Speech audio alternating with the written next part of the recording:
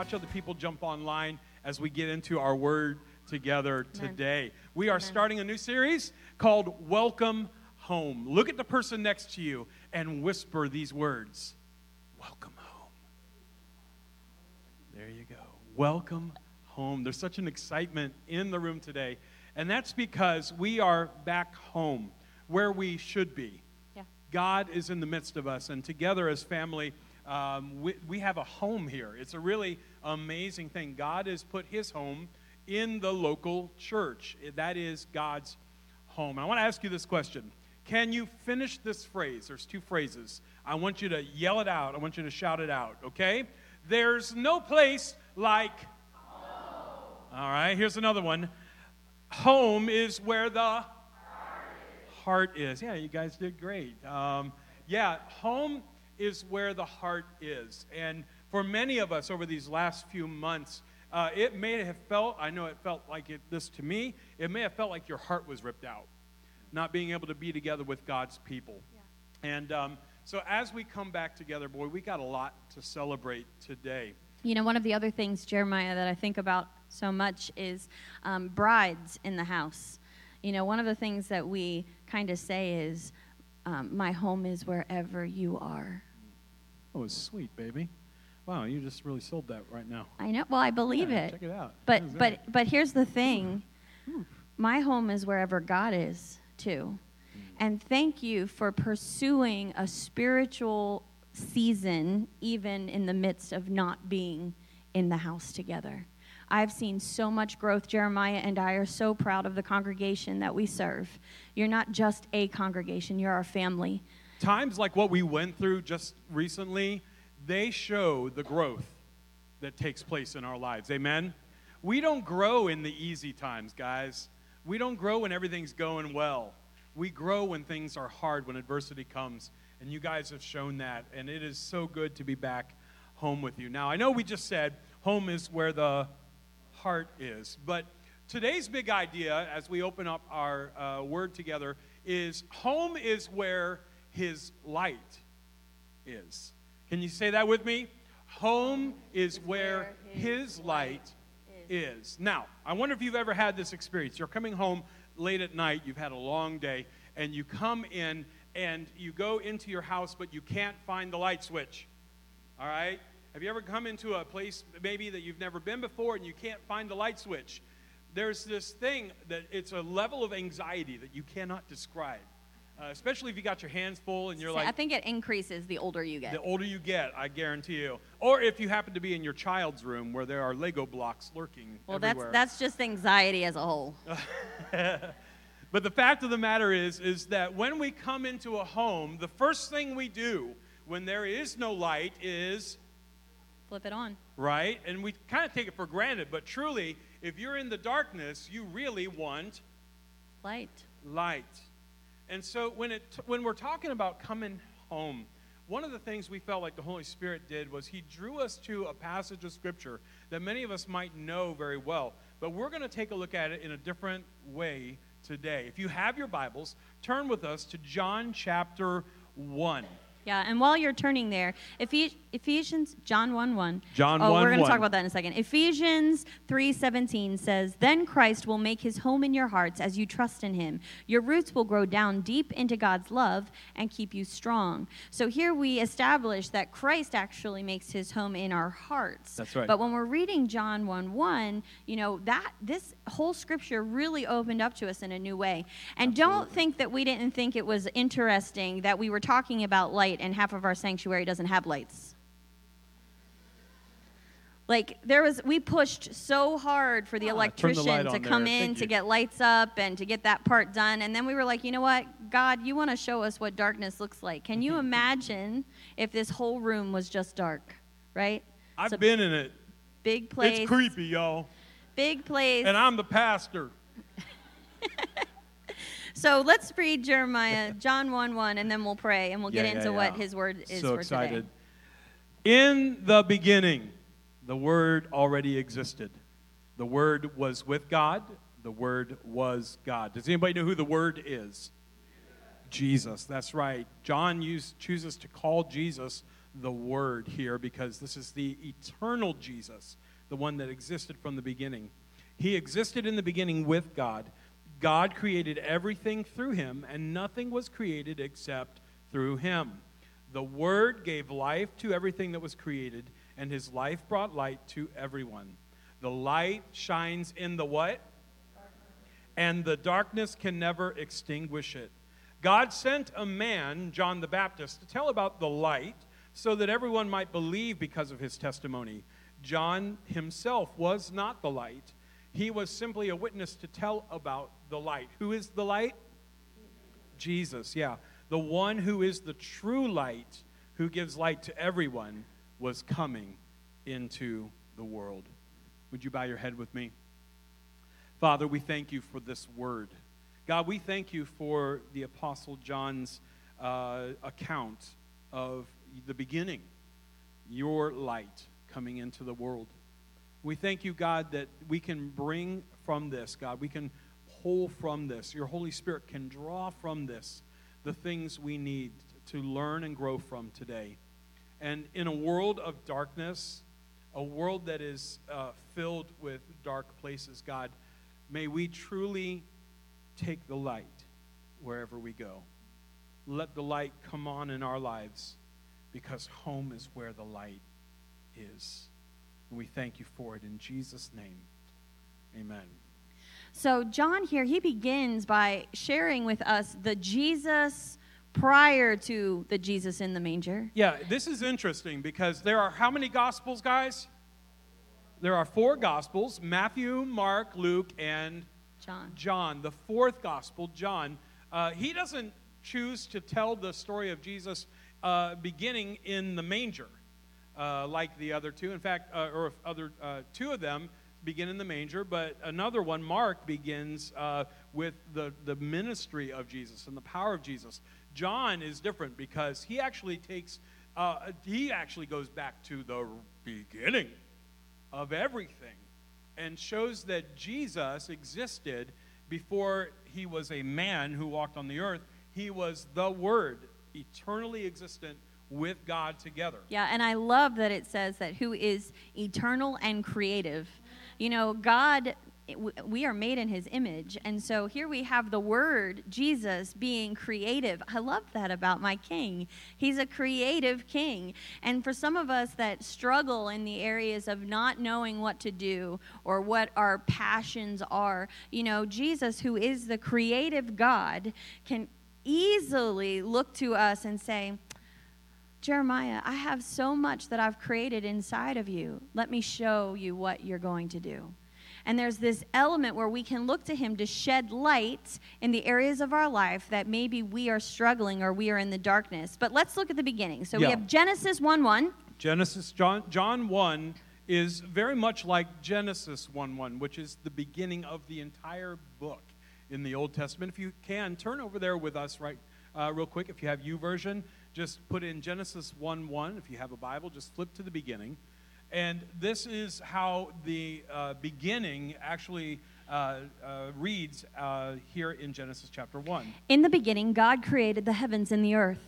The earth was formless and empty, and darkness covered the deep waters. And the Spirit of God was hovering over the surface of the waters. Okay, so it says darkness covered the deep waters. Now, I want you to get this picture. This is why we went back to Genesis 1:1. Just like Jesus coming into the world brought light into the world, this beginning, there is a moment where God moves into creation to create a home for us. But it starts in darkness. Watch what he does. The very first thing that God does when he comes into his house, then God said, "Let there be light." And there was light. And there was light. There was darkness everywhere at the beginning. It was all dark. And the very first thing God did when he created all things was turn the light on. You know, Jeremiah, one thing I love about this verse too is that it says, and the Spirit of God was hovering over the surface of the waters. I love that. The Spirit of God was hovering in the darkness. Whatever the situation is, wherever you think God is too far away, or it's too much of a dark situation, can I just tell you that the Holy Spirit is already hovering over that circumstance and situation? Maybe it is something that you've received word from the doctor and you just feel darkness about a disease that is affecting your body. The Spirit is already hovering over you, and God is going to shed His light, the Word, the healer, Jesus, His blood over you.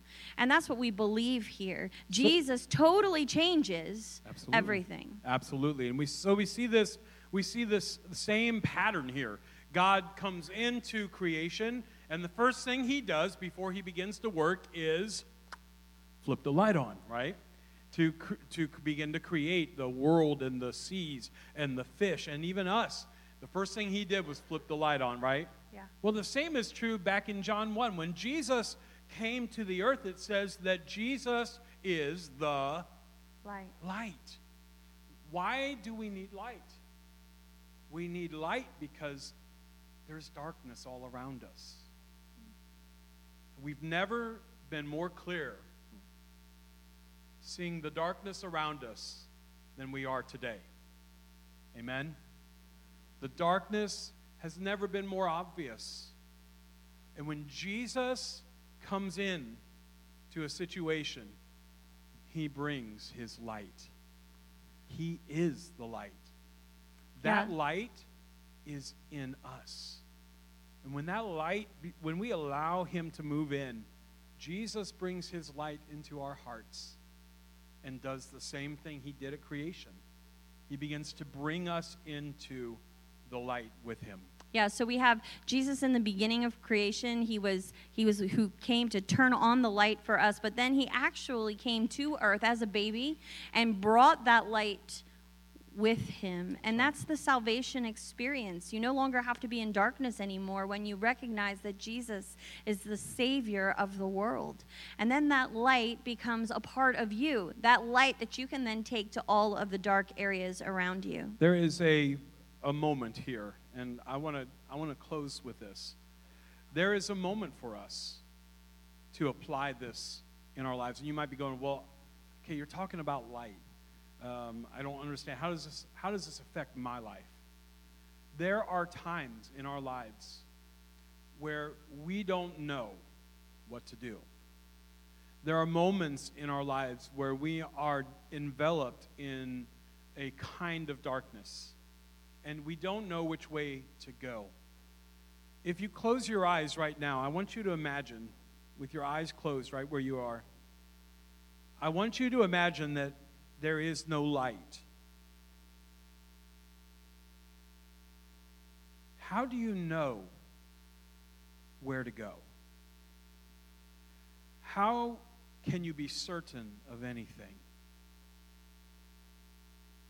With your eyes closed in this moment, I want you to realize that this is what we've been walking through for the last 6 months. You have had an object lesson in darkness.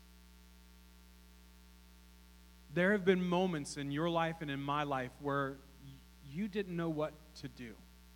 You felt like you couldn't make a solid decision. You felt like you couldn't move forward and you couldn't move backward.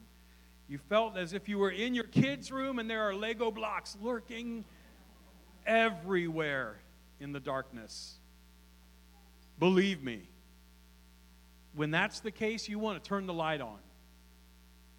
That light comes when we invite Jesus into our heart. And He makes His home in our hearts, like Paul said in Ephesians chapter 3. Jesus makes His home in our heart. And when Jesus comes to move in, the first thing He does, baby, is flip the light on. Now, that doesn't mean that there aren't moments of uncertainty or darkness. It doesn't mean that we don't sometimes step out on a Lego. But there is a light that shines in the darkness of our lives and our world. And I know that we normally bring a very encouraging message. And on some level, this might be an encouragement. But can I just share with you that the darkness doesn't go away? The darkness that we're facing, it's probably going to get harder, y'all. Can I be honest with you? There are things that we face as a nation that aren't going to go away if we ignore them.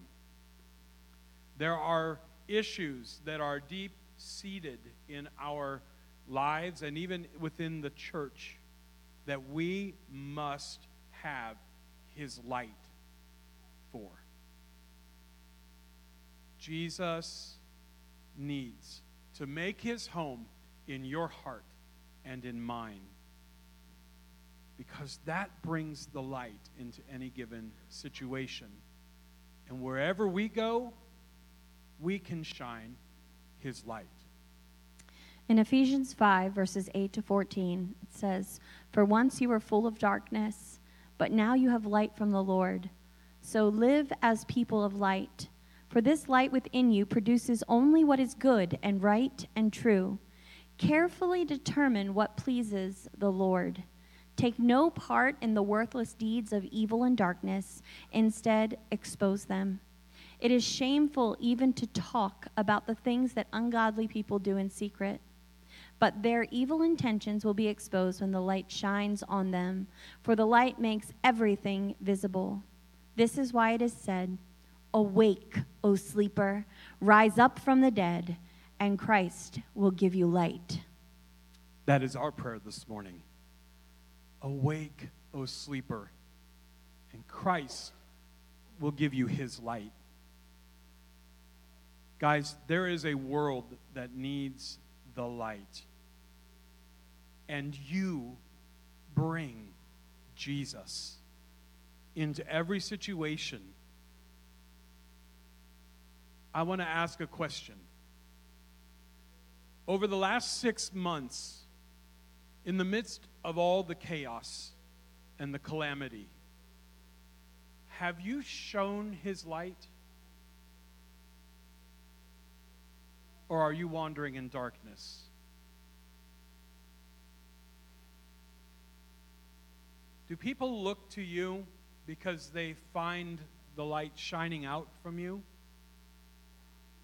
Or do you feel confused and uncertain? Right now is a moment for you.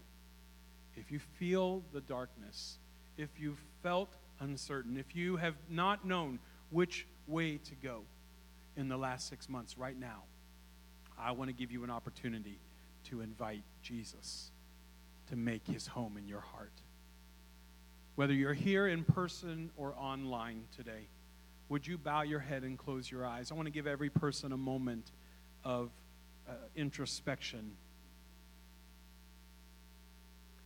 If you'd say to me today, Pastor Jeremiah, I admit, I don't feel like the light is living in me, and I need Jesus to bring His light into my life, to lead and direct and guide me. I want His presence, because His presence brings light. If that's you, would you slip your hands up right where you are? I want to pray with you today. There's hands going up everywhere. Come on, just go ahead and lift your hand up and let me pray with you today. Doesn't mean that we're not going to have uncertainty. It doesn't mean that sometimes we're going to need to go back and ask Him to fill us. But there is a light that shines in the darkness. And with your hands raised, Father, I pray for each and every person that has their hand raised. Those hands are connected to hearts, and those hearts want you to live and bring your light into their heart. So, Father, as we raise our hands today, we say, Jesus, come and fill us. Would you pray with me all across the room today? Every person in here, if you would, just repeat this prayer with me along with those who have their hands raised. Would you just repeat this prayer? Jesus, come on, say, Jesus, Come and live in my heart. Take away the sin and drive away the darkness. I invite you to come and live in my heart and bring your light with you. If you prayed that prayer today, you began a journey. It's not the only decision, but it's the first decision to begin to follow Jesus. And I want to say that God is with you wherever you may be. His light is there in a moment, and all you need to do when you don't know what to do is ask Jesus to turn the light on, his light. Because home is where his light is. Jesus, for those of us that walk with you, would you let us shine your light in a greater capacity in these coming weeks and months? Allow us, God, to shine brightly for you so that people can see you in us. And we thank you for it. In the precious name of Jesus. And everyone said, Amen. Amen and amen.